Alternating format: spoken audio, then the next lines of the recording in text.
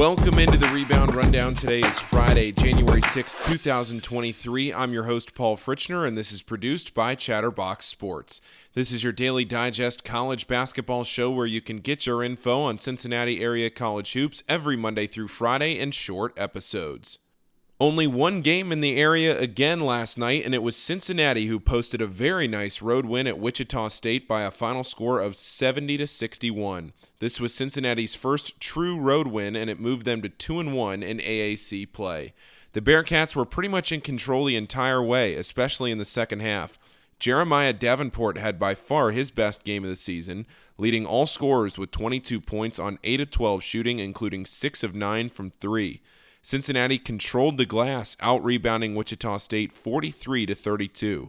After losing on the road at Temple on Sunday, this was a really good response from Cincinnati. They played well defensively, had a well-rounded game offensively, and never allowed the Shockers to get back into the game. Wichita fell to 7-8 on the season and 0-3 in AAC play.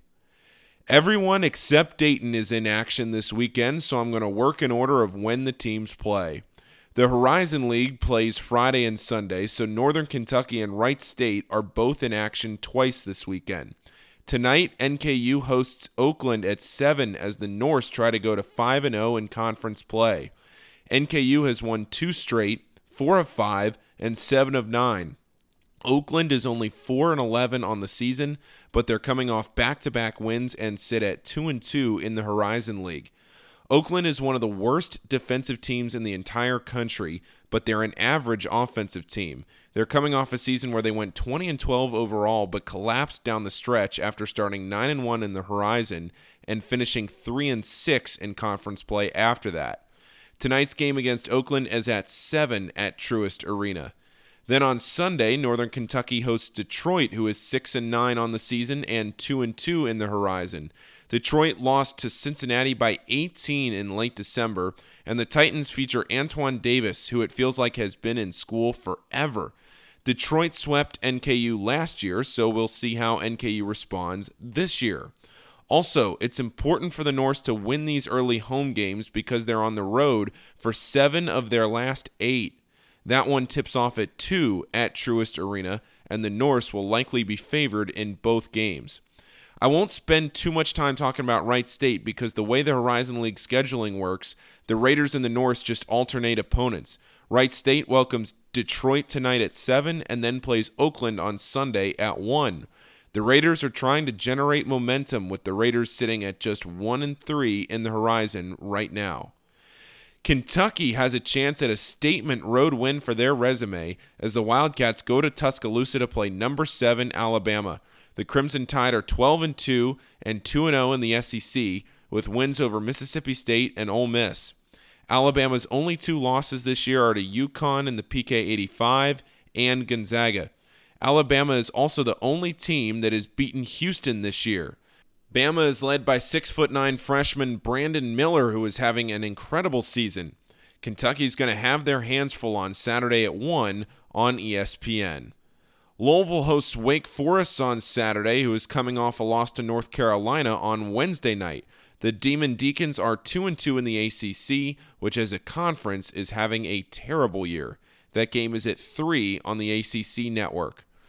Miami has their toughest remaining game on their schedule this Saturday with a home game against Kent State, by far the best team in the MAC. The Golden Flashes are 11-3, and their 3 losses are to Charleston, Houston, and Gonzaga, all of whom are ranked right now.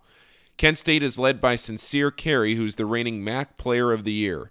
This game is at 3:30 in Oxford. Xavier is at Villanova on Saturday as the Musketeers look to win at Villanova for the first time since joining the Big East. Xavier is 0-8 at Villanova in that time. This will be Xavier's first time facing off against new Villanova head coach Kyle Neptune. The Wildcats have looked better lately, but as crazy as this is to say, this team has work to do to make the NCAA tournament. Right now, this is a quad 2 game for Xavier because Villanova is 86th in the net. This can become a quad 1 win for Xavier if Villanova can manage to get into the top 75 of the net by the time the season is over. Villanova is 8-7 on the season and is 1-5 in quad 1 or 2 games, including 0-4 in quad 1 games, which puts into perspective how important of a game this is for the Wildcats. One big storyline to follow will be if Jordan Longino plays after he got hurt on Wednesday against Georgetown and had to be helped off the floor. As far as how Villanova plays, they aren't as good of a three-point shooting team as they have been in years past, but they're the best free throw shooting team in the country. Per usual, they play at an extremely slow tempo. They've struggled this year without a true point guard, something you haven't been able to say about this program for a very long time. You think back to Colin Gillespie, Ryan Arcidiacono, Jalen Brunson in there. Villanova looking for that true point guard. This game tips off on Saturday at 4:30, and you can watch it on Fox Sports 1. The last area game over the next 3 days is at Fifth Third Arena on Sunday at 3, and it's the biggest home game left on the schedule for the Bearcats, which is a shame because it's going up against the Bengals game that's at 1 o'clock. The Bearcats take on Houston, the number 1 team on KenPom and number 2 in the AP poll.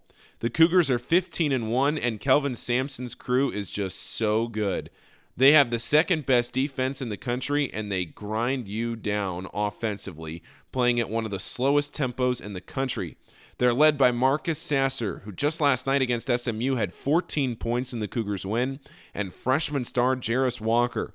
This is a true national championship contender, and a win for Cincinnati would be a massive upset victory in front of their home fans. The game will be televised on ESPN. It was another thrilling night around the country last night with a lot of significant results. Number 1 Purdue needed a last-second 3 to take down number 24 Ohio State 71-69. Zed Key, a major factor for the Buckeyes, got hurt early and did not return to the game.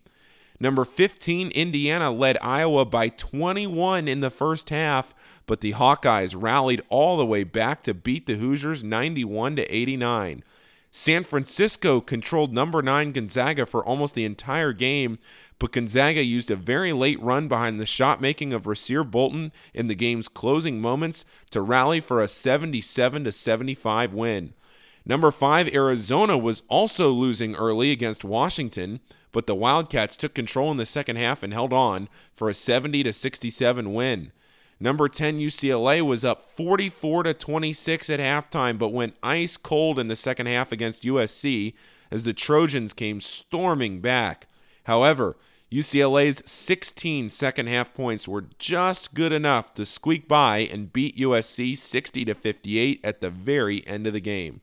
Also, Rutgers beat Maryland 64-50. Florida Atlantic beat UAB 88-86 in a really good mid-major battle, and Colorado thumped Oregon 68-41.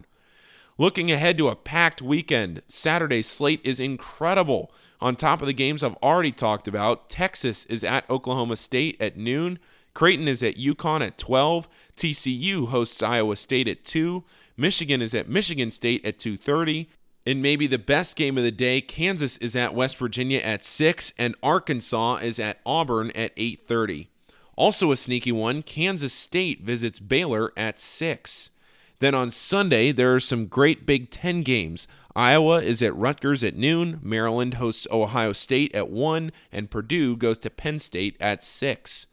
One last bit of national news from yesterday, Texas announced that they officially fired head coach Chris Beard for cause. Rodney Terry will finish the season as the interim head coach for the 6th-ranked Longhorns. Paul's pick of the day is struggling. There's no two ways about it.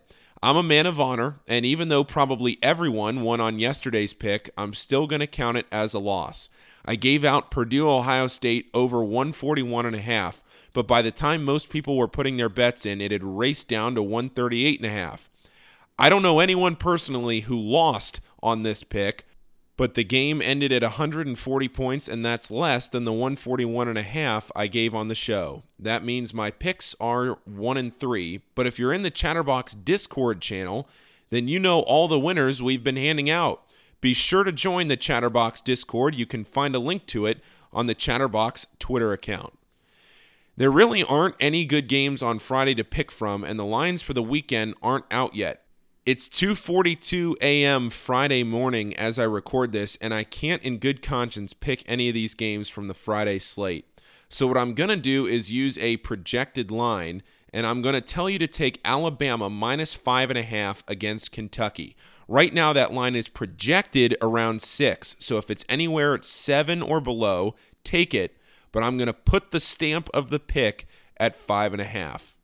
That'll do it for today's Rebound Rundown. I hope you all are looking forward to this weekend as much as I am. Enjoy the next few days watching basketball, football, and everything else, and I'll talk to you on Monday.